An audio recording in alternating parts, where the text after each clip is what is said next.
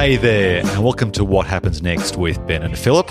I am Ben, and this is Philip. Mate, how are you tonight? Oh, mate, I'm pretty good, actually. Yeah, I've had a good week. What about yourself? It's pretty good, pretty good. I've been listening to lots of podcasts, and that's the topic for discussion tonight. Oh, podcasts such as this, or Yeah, just ones like that this. aren't quite as good as this one? Ones that are more successful and can actually attract sponsors, advertising. Oh, we don't have sponsors? How are you paying for my appearance fee every week? No, we're not sponsored by, what's that condom brand? Durex. Durex. We don't have Durex Rib for their pleasure as our sponsor tonight. Not yet, anyway. Although, surely with this plug, The night is young. Sure, there's lots of marketing reps listening in. surely they'll sign up as we get our listenership into the three figures. But what I wanted to talk to you about tonight was advertising. And let's just call it, okay, we can call it try-hard advertising, or this new trend of doco-style advertising, which I'm going to call right now on the spot docvertising. Yeah, I like that. Are you familiar with docvertising? Yes, only in a limited way, though, and recently, I would imagine. Maybe I've actually seen them and I haven't actually appreciated them for what they are. So I know docvertising as the sort of advertising you'd hear on a podcast. There's a particular company called Gimlet Media that started this podcast series called Startup about the establishment of their podcast company by this really entertaining podcast producer / host named Alex Blumberg, I think his name is.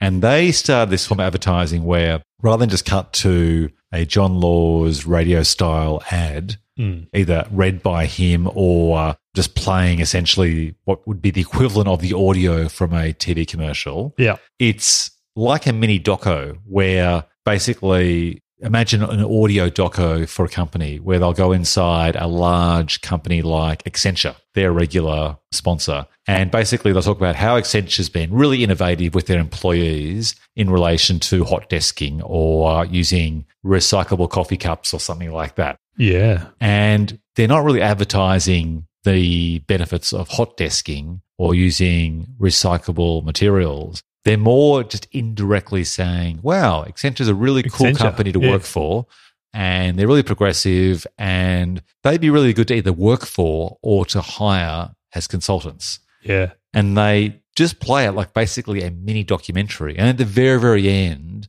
the host might say, so if you're looking for a consultant or you're looking for somewhere innovative to work, check them out. Check them out. Yeah. Now, I must say, I actually don't mind that. I'm someone who really doesn't like advertising at all, and I will always be the person that pays a membership like I'll pay for Spotify. I'll pay a Spotify subscription to avoid commercials. Yeah. I'll pay my problems away. I pay YouTube right now. I pay for YouTube Premium, which is about $13 per month to avoid advertising because advertising just annoys me. Yeah. I just feel like it's a thief of time and I want to get rid of it. And so with these types of inbuilt ads, you can't fast forward through them that easily sometimes if you're running. It's a juggle to find your phone. Yeah. So you're kind of agree. a captive audience. Yeah. A bit like radio. Yeah. But I don't mind it. Actually, it's better than radio because you can fast forward. But when it's like an entertaining doco, I've got to say, as a massive skeptic of advertising, I can actually listen to these and be, a little bit entertained.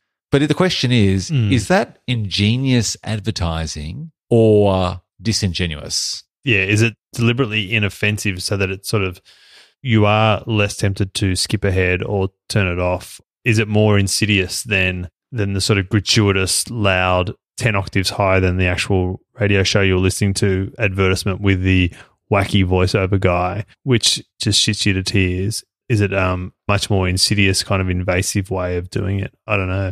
I agree. I would be less inclined to skip ahead if it was an even-toned person narrating a story about a company and how they're being innovative or something, as opposed to, well, hey, let me talk about these great rates you can get at Geico or something. You know, those kind of ads just shit me. Well, if you think about how fast things move, like car manufacturing, design, or clothes, fashions, whatever, it's like radio advertising didn't really evolve. It was still that old school, hey there, how you doing? With the wacky voices, to the point that there's like parodies of parodies of parodies. Jingles or shock jocks or Too Cool for School radio announcers or commercials. Yeah. And I think this podcasting advertising actually is doing something a little bit different, which is to be commended. And I've got to say, I do feel deep down inside I should be offended that I'm actually being entertained by what is actually an advertisement. But truth be told, I think it's probably, at the end of the day, I rule it as a smart call. And it's the lesser of two evils, isn't exactly. it? I mean, you're getting your content, you don't have to pay for it. So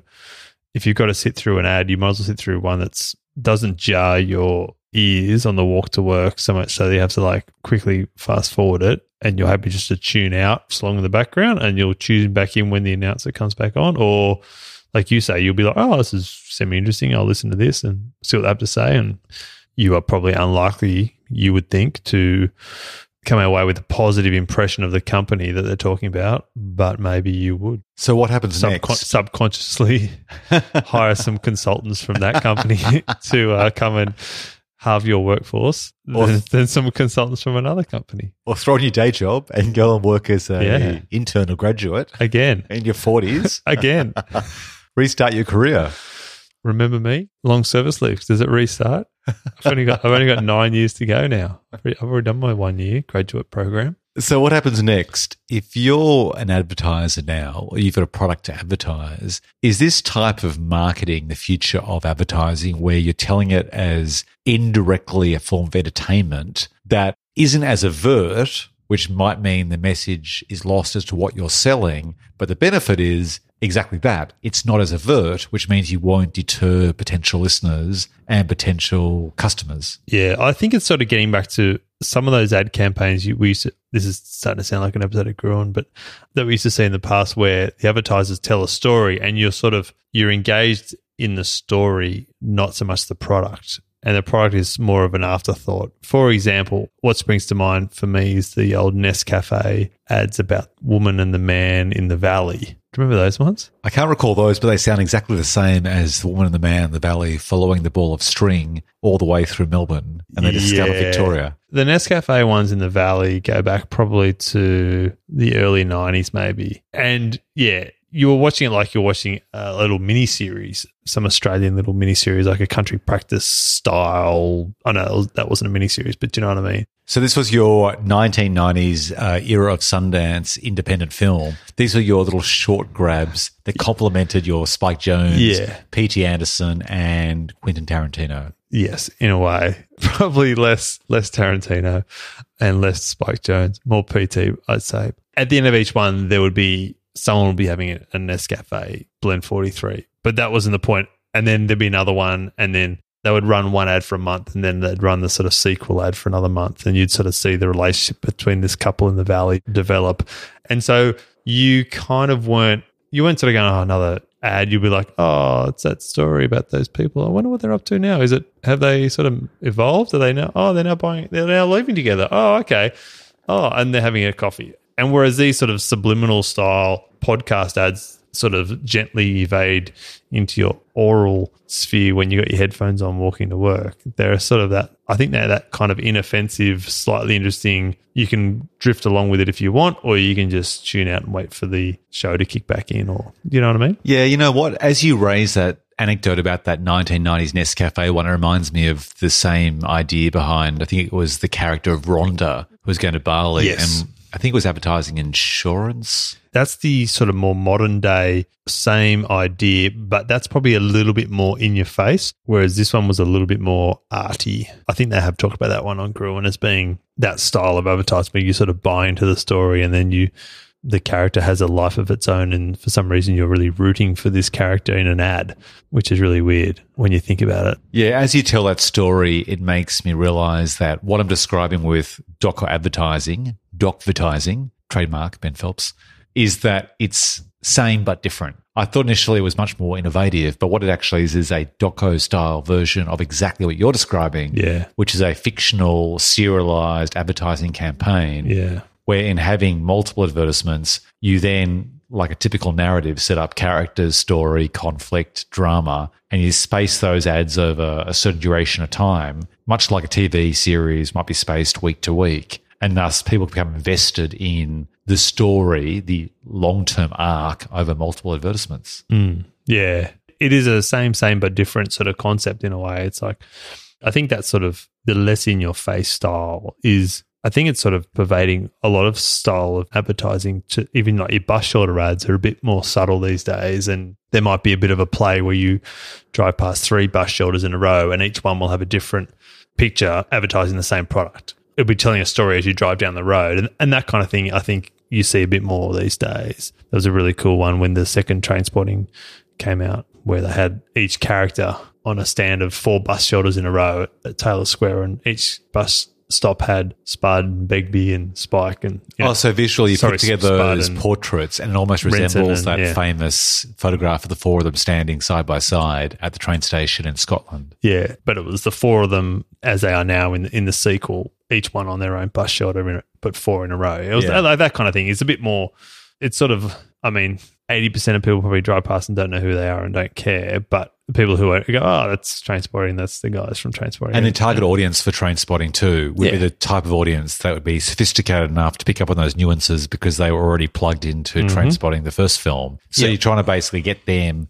who are the people most likely to go, to actually turn up on the first weekend of the film screen, opposed to waiting till iTunes. And they put it on bus shelters in Darlinghurst in the middle of Sydney. They don't put it on bus shelters in Killara on the North Shore. Well, as you raised the example of the bus shelter advertising, it's become apparent to me that one of the reasons why I think I've really become aware of podcast advertising is because the nature of podcasts is that essentially they're an earworm. They're something that captivates people's senses. And although they can walk the dog, go to the gym and do multitasking at the same time, there's a certain intimacy because the people are literally in your ear, in those earbuds, or over the top with cans with earphones over the top. So there's an intimacy to the voices being pinged into your head, which is not what you get with, say, outdoor advertising like movie posters on a bus shelter or watching TV, where the sound image is being projected from further away and there are more distractions around you and you might not be captivated in the same way. Yeah.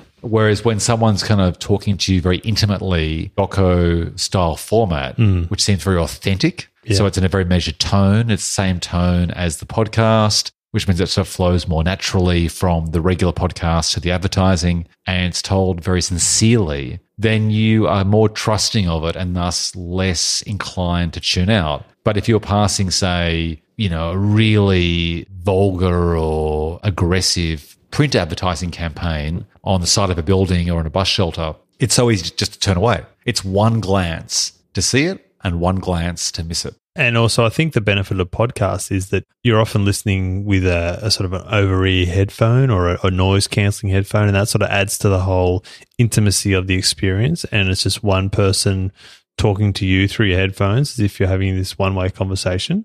And when they start reading an ad or they play an ad, it's almost like it is directed at you. It's directed at you, and it comes sort of, it's approved by the podcast presenter, and it's not like you're watching the news with 3 million other people and then you just get this barrage of Harvey Norman commercials.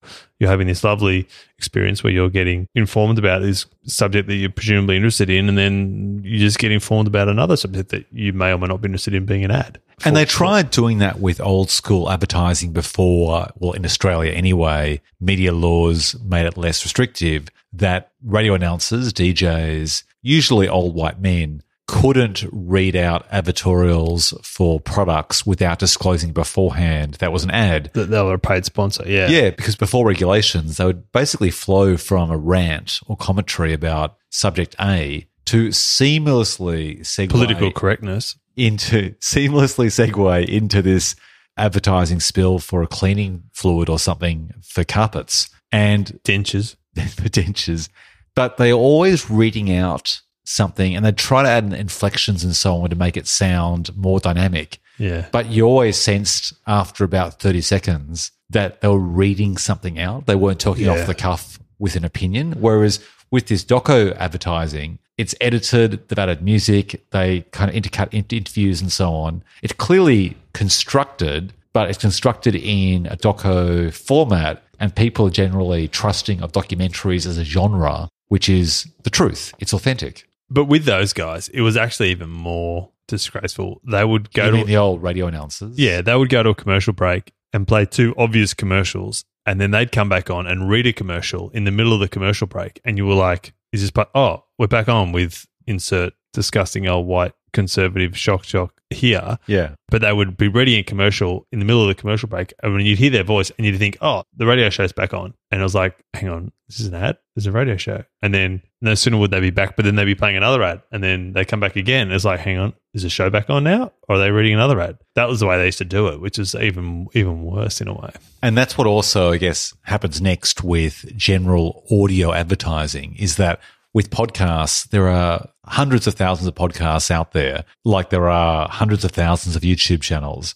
So you have very niche content for niche demographics. Whereas back in the day with those old white conservative male shock jocks you mentioned, there were fewer radio stations. So it was basically machine gun style social commentary and machine gun style advertising where you were trying to preach to a pretty large spectrum of potential listeners. So the advertising, therefore, always felt quite generic. Whereas with podcasting, for example, you can have tailored advertising to a very special niche, like film critics reviewing just anime streaming on demand programs or something like that. And therefore, any advertising is probably innately going to be reasonably interesting to the potential audience because it's probably going to be something like that particular demographic is naturally interested in, opposed to, I guess, broadcasting in the very definition of its name is broad. It covers a wide variety of people. For some reason, a lot of the podcasts I listen to, the advertising is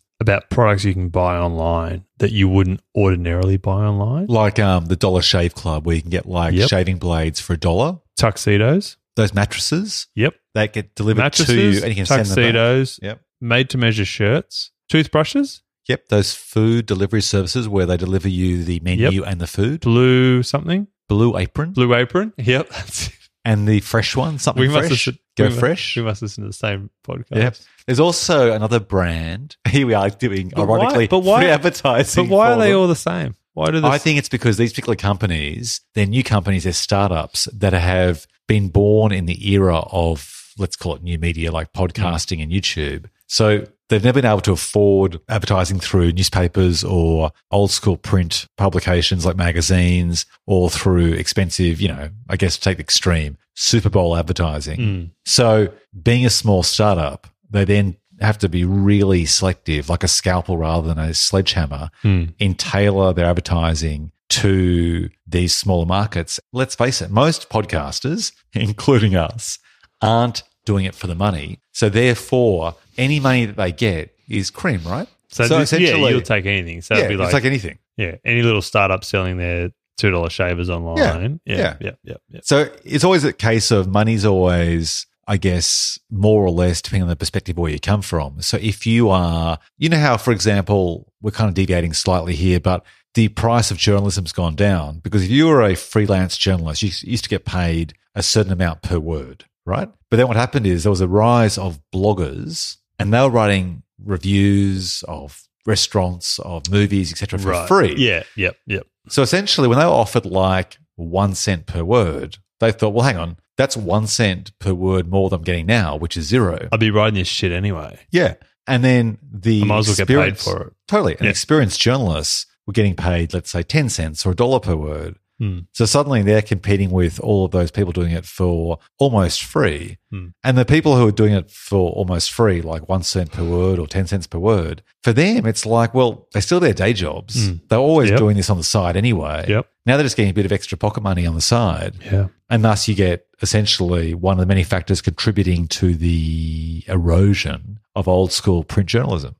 So in relation back to advertising, what happens next is I think the trick is if you got these fragmented audiences across computer games, podcasts, film, online, streaming, broadcast TV, old school radio, etc. The trick would be just to basically find your demographic, your customer market, and promote your stuff in a similar format to the genre they're consuming so that it doesn't feel as invasive because it's dressed in the same sort of style. As long as you don't go too try hard, which I think is where a lot of advertising falls down because they try too hard. Oh yeah. And so what do you mean? a lot of advertising, for example, these ones that we've been talking about, they do it in a documentary style, which is cool and it's interesting and it's in a way it's innovative. In a way, it's a style that we've discussed, but they try and latch on a podcast or whatever's cool, but they go too far. So they'll try and latch onto the fixed speed bicycle riding, urban, horn rimmed glasses wearing, bearded, coffee drinking, MacBook Air holding, using person with the rolled up jeans. Hang on, I'll stop you just and there. the You basically leather describing satchel. Am I describing you? No, you're describing a hipster. You could have just said hipster. You basically chose No, but 1,000 different characteristics. no, but see, I didn't want to use the word hipster because I think what I described is not what a hipster is or was. It's what it's become for advertising. So I think so you mean there's genuine hipster and then there's the appropriation of hipster by marketers. Yes. And so what Can you describe the difference to me? I think what you see as a hipster now is a bastardized advertising interpretation of what they think a hipster is. I think an original hipster would be, you would see that they're a bit more grungy, a bit more grainy than the preppy hipster-looking person who probably drives a Mini Cooper on the weekends but rides his fixed-speed bike to the local cafe to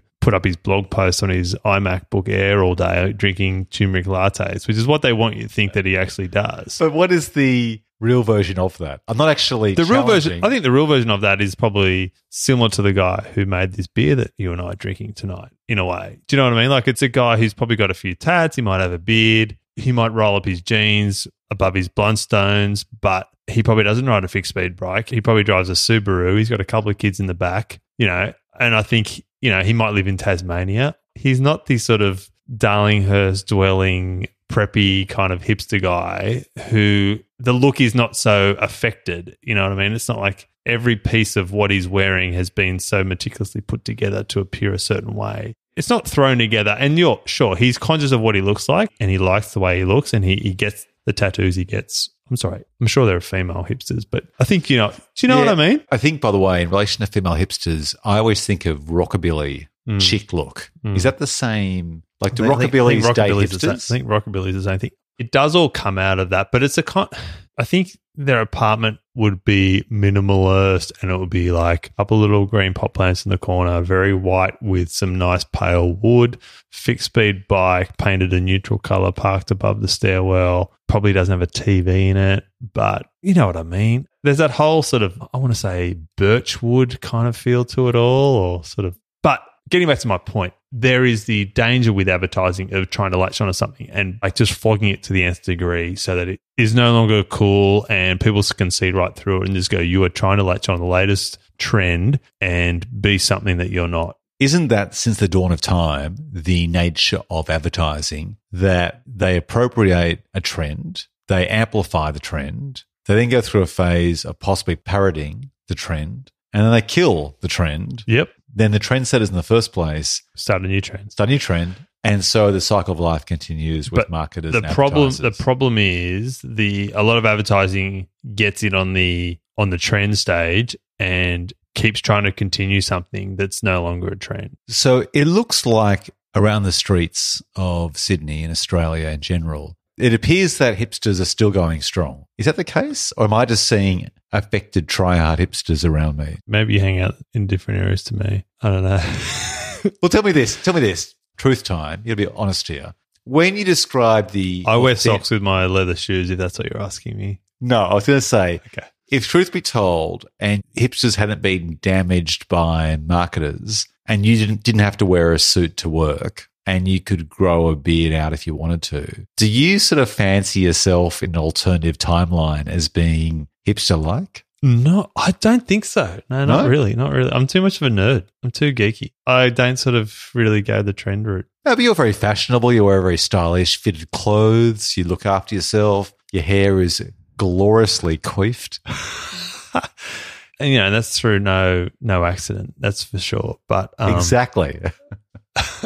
I don't see myself as sort of getting to that sort of, a lot of it is too much effort. It is too much effort. As I said, wearing your lace up leather shoes without socks is just not comfortable. And to do that for fashion is, I can feel a segue coming. No, segue. I was going to say, I was reaching and stretching out my arms because I was thinking to myself, as you were describing those hipsters before, I realised what I wear on the weekend may describe. So let me describe what I wear on the weekend. I know what you wear on the weekends. So I wear often red Doc Marten boots, corduroy trousers, a T-shirt with a green or red flanny over the top, and a woolen merino fine knit hoodie or leather jacket. And what sort of motor transport are we talking? Not some sort of courier bike, are we, by chance? Yeah, you're setting me up here. And that's on a regular, just giant push bike, a regular sort of, hybrid bike, nothing fancy. But it's got gears.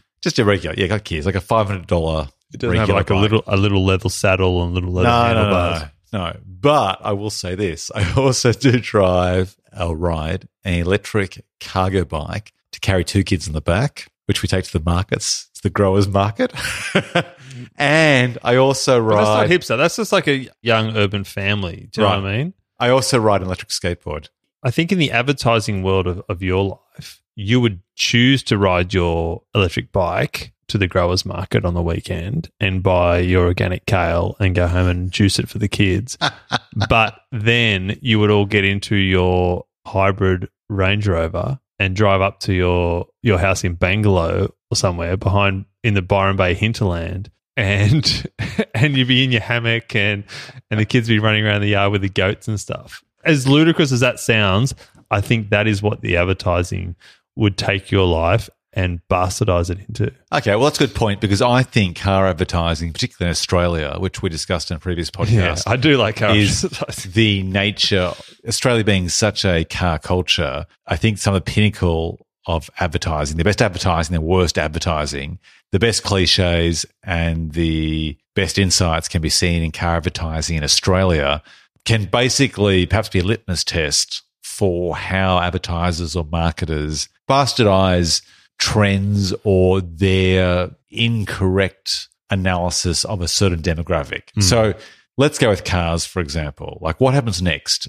in relation to how advertisers should realign their marketing campaigns to genuinely reflect demographics for cars? Because you just described an example, a thing involving a soft-roader, a light or compact SUV. Well, the funny thing with car advertising is that it never advertises the product's functionality. So most other products, you think of any sort of household item and it's like new dishwashing capsules now in easy to use, refillable, blah, blah, blah, or something. Which clean your plates really quickly and effectively. And it's easy. You don't have to get your hands dirty and you don't have to like peel off the little plastic thing because they're disposable. They dissolve in the wash. Or, I'm just looking across at the dishwasher. But cars never say it's now even more fuel efficient and it's now got 18 airbags instead of 16. It's now new and improved. It's all about an image. All car advertising is selling you a car, and it's all targeted at the kind of person who sees himself driving that car.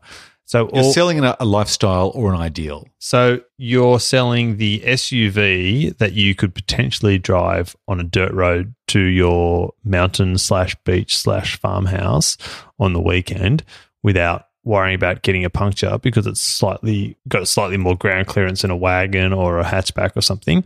And you like the idea that, it's potentially I could go off-road, but I probably never will. Or you're selling the urban hot hatch to the young, cool couple nipping around the laneways of Melbourne trying to park outside a new hip little hidden bar/restaurant or something. Do you know what I mean? Like, it's always that, or something like the escape on the weekend because you've got the slightly elevated ground clearance of an SUV or something like that, or a hotted up utility that's for the tradesman. It's good enough for the working week. What they never show you is the guy at 4 o'clock on a Friday taking all his ladders and tools and shit out of the back to fit all the family luggage in before they go away to the beach house. But anyway. Totally.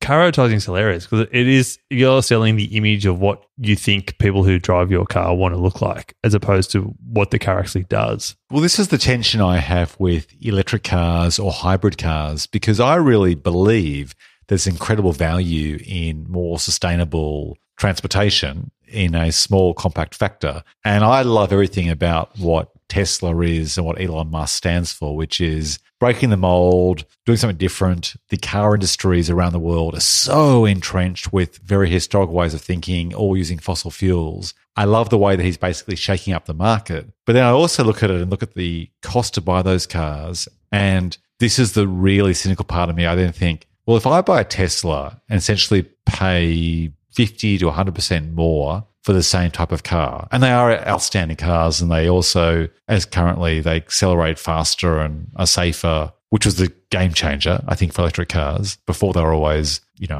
slower and so on, but Teslas are actually faster than most sports cars and so on.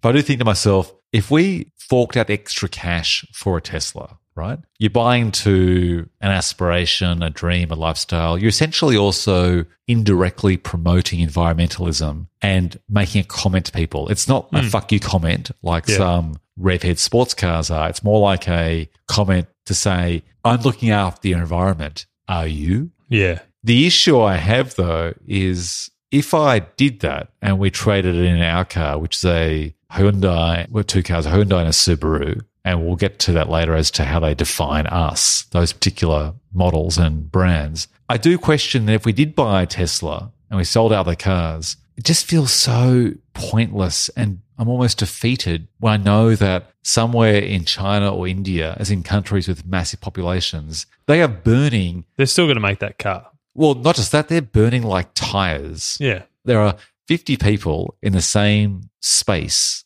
as our house generating more carbon dioxide. It takes a village, Benny. No, I agree. And that's the thing, is that if you follow that logic down the road, you essentially give up, right? And then you become a nihilist and think, what's the point? But welcome to my world. why is that? What's the point of anything? Well, there is that point, though, isn't it? That you do start wondering, well, I can do this. So, for example, my beloved at the moment, this is like segue upon segue upon segue.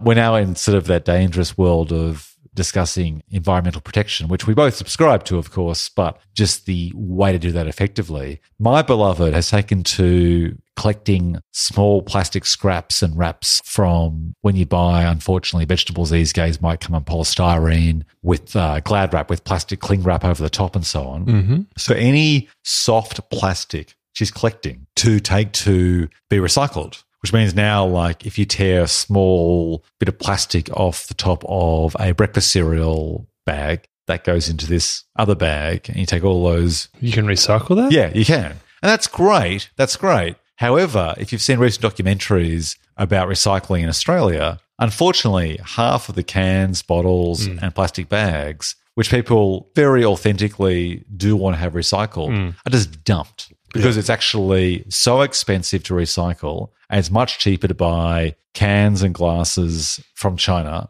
where it costs zip to produce. Yeah. And then it's like, well, okay, we're all doing these gestures of trying to not just protect, but also... I think most people authentically, genuinely will put their recycling in the yellow bin and their rubbish in the red bin and their garden clippings in the green bin, and they'll try, but we're not informed that by putting one coffee cup that's not recyclable in with your recycling means that the whole truckload is a waste of time. Like, no one's actually ever told that. So people just blindly do it. And then some idiot will walk along and go, oh, there's a bin. I'll put my dog shit in there. That's another podcast topic. We've already done that one. Have we? Don't get me started. In the recycling bin. And then, that whole truckload of recyclables is contaminated and they can't be asked sorting it out because it's too expensive, as you say. And then they go, that's straight to landfill.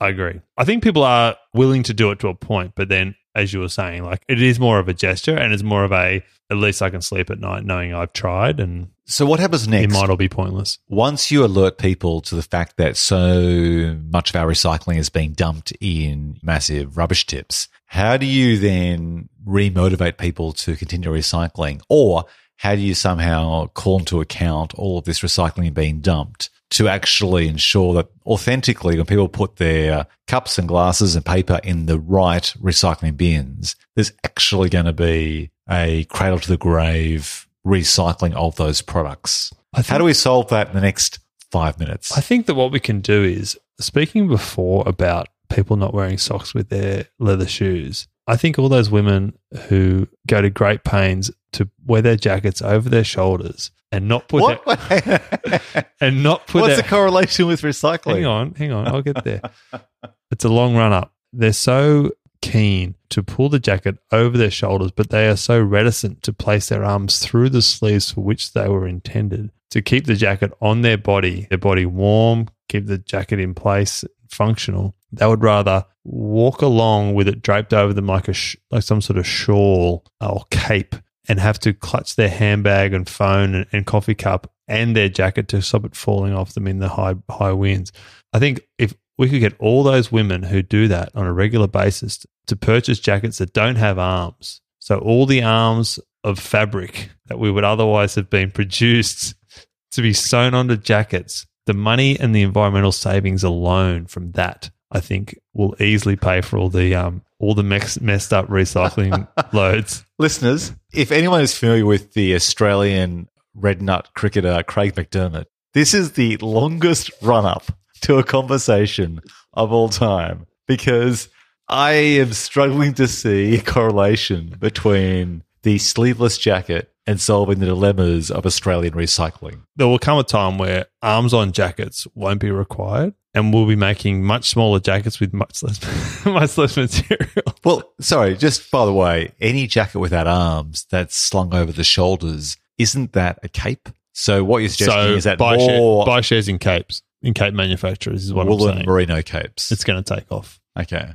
Well, we are in the era of superheroes, so exactly. There's an opportunity here to try and morph geek culture. Capes and shawls, jackets will be redundant. The environmental savings of not having to sew arms on jackets will far outweigh the environmental costs caused by contaminated recycling loads. Look, I can't say... That's the premise. I'm not sure if it's scientifically provable, but... Look, speaking of capes, I can't save the environmental troubles of the world right now in the next 5 minutes, but I will say this. I do find a shawl, by the nature of the name, very unattractive. And I also think that if I saw a woman wearing a shawl, I never think, that's sexy. What if it's a shawl that is held in place by a brooch? No, the word brooch just gives me awful flashbacks to my grandmother. Like, a brooch, by definition, is one of those things which is usually quite heavily set. It's usually a very tarnished metal that they use silver on to try and clean every 3 months. It's probably the natural progression of the true, authentic hipster, though, when you think about it. Oh, you know what? Brooches, shawls, and kilts. Yeah. That's I think evolution of the hipster. And capes. I think we're onto something. Right. All right. Okay, mate. We haven't solved what happens next with environmentalism. We partially solved how advertisers can market more effectively to target demographics. I think we nailed that one. And we took 14 different segues, which led to nothing. Stay tuned for more of the same next week. This is for the show about segues to segues to segues. We should call this show What Segues Next? Yeah, I think that's a good one. I like that. That could be season 2. Yeah, okay. All right, mate. It's been a pleasure as always. You can find me. My username is Ben Phelps on Twitter, Instagram, YouTube, and Patreon. Good night. See you, mate. Bye.